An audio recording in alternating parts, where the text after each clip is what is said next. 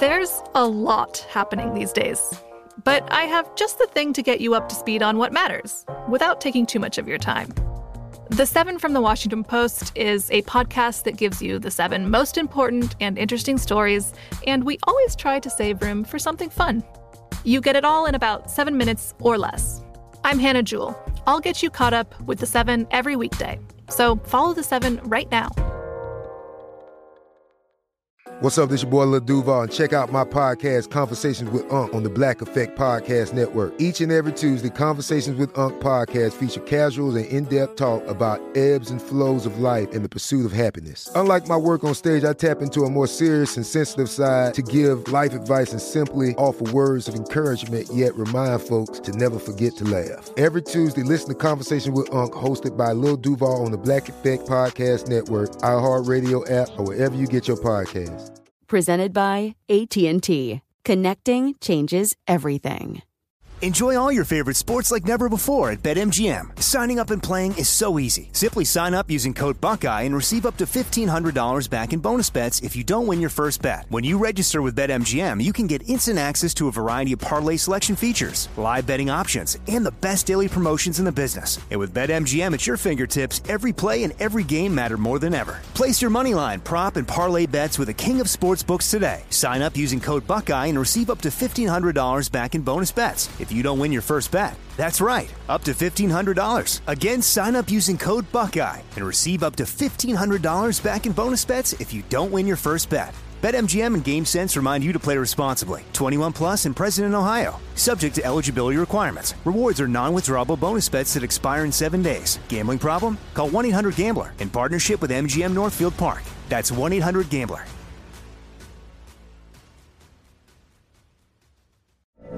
From BBC Radio 4, Britain's biggest paranormal podcast is going on a road trip. I thought in that moment, oh my God, we've summoned something from this board. This is Uncanny USA. He says, somebody's in the house, and I screamed. Listen to Uncanny USA wherever you get your BBC podcasts, if you dare.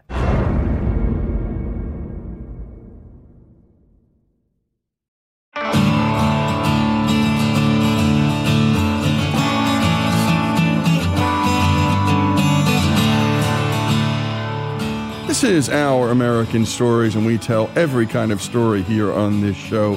And our favorite kind, of course, has to do with American history. And up next comes Deirdre Birzer. And Deirdre is a professor at Hillsdale College, proud sponsors of all of our history stories. And today she'll be sharing with us the story of one of history's most essential women, Sacagawea. Here's our own Monty Montgomery to kick off the story. When Lewis and Clark left St. Louis, Missouri on August 31st, 1803 to find a passage to the west, they left with 45 men, 27 of which were unmarried bachelors. Needless to say, there was no womanly presence within the Corps of Discovery at all. But something changed. Here's Hillsdale College's Dr. Deirdre Birzer with more on that. They add in Sacagawea, who is just an amazing character on every level. So they spend the first winter with the Mandan people in their villages in what is now north of Bismarck, North Dakota.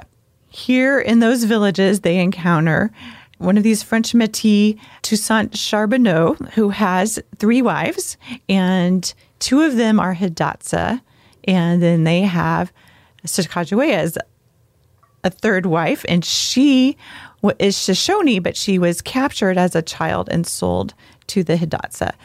So she's about 16 years old. She's pregnant, but the key here is that she is Shoshone, so she knows that language. And Lewis and Clark already know, and they're very worried actually, that they're going to need horses to get across the mountains, right? The boats are not going to be able to go across the mountains. They're going to need horses, and they are going to need them from the Shoshone people. And they have been really, really concerned about how all of this is going to transpire. And they're actually so worried they think they might have to turn back around and go back and give up the expedition. So they meet Sacagawea, and they convince Charbonneau to sign on to the expedition, and they know that she is going to be essential to them. And what her being a young mother, so she gives birth during these winter months in February 11th, actually, 1805, that she, by her presence, not only is going to be able to help them with making translations and connections with her people, the Shoshone, but she's also going to give the expedition a friendlier demeanor, right? That they're not going to look like a military group to different Indian tribes they encounter if they have a woman and a baby with them. And that turns out to be really essential to the safety of the entire Corps. And so she's amazing on so many levels, but I wanted to just think a moment about the translation issue. So she speaks Shoshone and Hidatsa. So she speaks to her husband, Charbonneau, in Hidatsa. Then he knows Hidatsa and French. So he then speaks in French to one of the members of the expedition, a French Métis named Labiche. Okay, then Labiche takes the French and translates it into English for Lewis and Clark. Can you imagine how much might get lost in translation there? But apparently it went really, really well and was so important. You have to picture how patient Lewis and Clark had to be for all of the negotiations to go through 4 languages before they could take part and understand what was being said. But one of the things that Sacagawea brings to them is her vast knowledge, not just of the territory. Once they head out along the Missouri from the Mandan villages, when the river finally is free of ice, and she starts to recognize places, especially when they get closer to Montana. But she knows how to find edible roots. When they start out, it's early spring. There aren't any things for them to eat that have grown yet, right? They're just starting to peep out from under the snow. She knows where the little rodents have cached things for the winter. And she sees these kind of piles of logs, and she knows that is a place where mice tend to hoard the goodies that they have collected. And so she goes immediately, and Lewis and Clark just kind of watching her going, what is she up to? And she finds all these roots for them. And so she's continually foraging and finding things that are essential for their diets, for their nutrition, especially when they can't go hunting. To throw in an aside here, when they are able to hunt, they do so. They find out that they really like beaver steaks. Beaver is really tasty. And they end up, if someone along the way has averaged this out to figure out on the days when the Corps of Discovery could eat meat, each of them was eating about 9 pounds worth of meat that day. We're talking about 50-some men eating 9 pounds of meat a day. Yes. And they were very partial as well to buffalo tongue. They would kill the buffalo just for the tongue and the bone marrow. Then Sacagawea would come and use every single part of that buffalo and really show them how. Even the bones that she would boil down for grease, and then be able to use that to seal up things from the water, all kinds of stuff. So she brought essential knowledge to the Corps. And Lewis and Clark wrote everything down, all of the different medicines. And even when she was giving birth, she was having a really hard time. And some of the Indians said something in translation to Lewis and Clark about, does anyone have a rattlesnake rattle? And they did. And so that was ground up and given to her, and it really eased her labor pains, and she gave birth very shortly after that. And so that all is being recorded in these journals of all the different medicinal things. She got very sick a couple of months into the trek in the summer of 1805. She was very sick, very close to dying. And of course, the medicine of the time probably made it worse for her. And they came across a place of a sulfur hot springs. And Lewis remembered that taking the sulfur water was something that was used as a medicine sometimes, and that it might be effective. And so he gave her a lot of the sulfur water to drink, and it almost immediately started working. And of course, if she was dehydrated, if that was the problem, getting that liquid in her would have been a very important thing to save her, but she was really close to death. And one of the ways we know this is they wrote in the journals that she was complaining all night long, and she was so reticent she wouldn't have made all of that noise at all night long. But the other ways we see her being really essential is they often had trouble with keeping the boats from capsizing. Sudden winds would come up, or the water would suddenly get really rough, and they seem to not have the weight distributed very well sometimes. And Charbonneau would just freeze, and he was supposed to be manning the sails or at the rudder, and he would freeze. He would just get scared and couldn't do anything. And the people in the other boats and on the shores were trying to yell at him what to do, and he would just kind of freak out. And all of the things are falling out of the boat.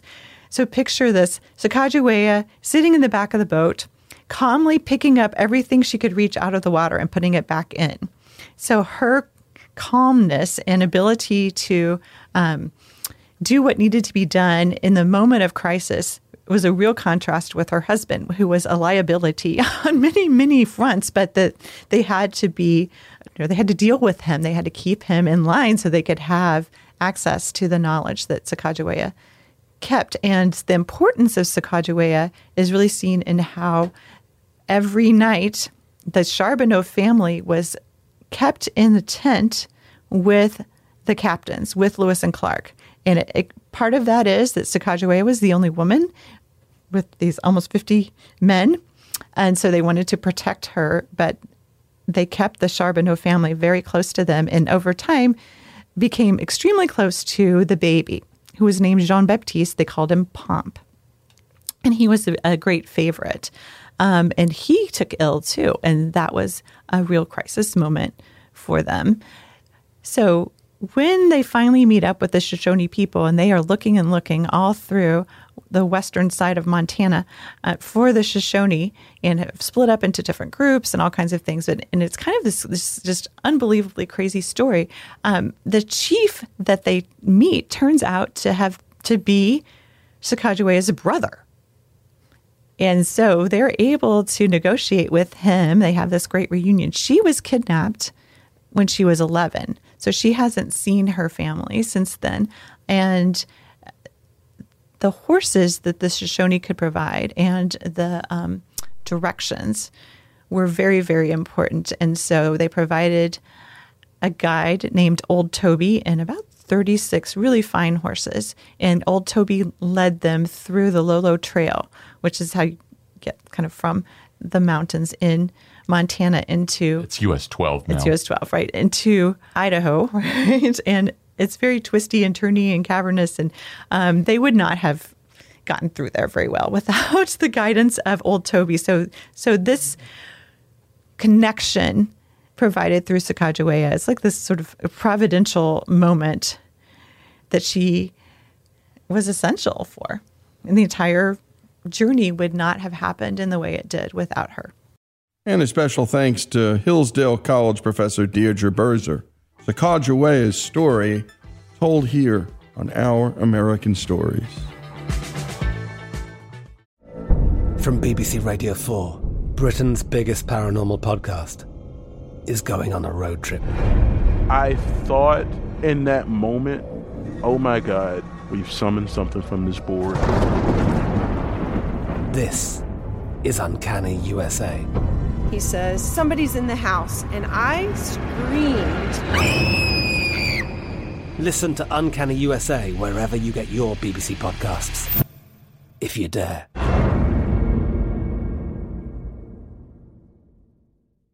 Hello, it is Ryan, and we could all use an extra bright spot in our day, couldn't we? Just to make up for things like sitting in traffic, doing the dishes, counting your steps, all the mundane stuff. That is why I'm such a big fan of Chumba Casino. Chumba Casino has all your favorite social casino-style games that you can play for free anytime, anywhere with daily bonuses. That should brighten your day a little.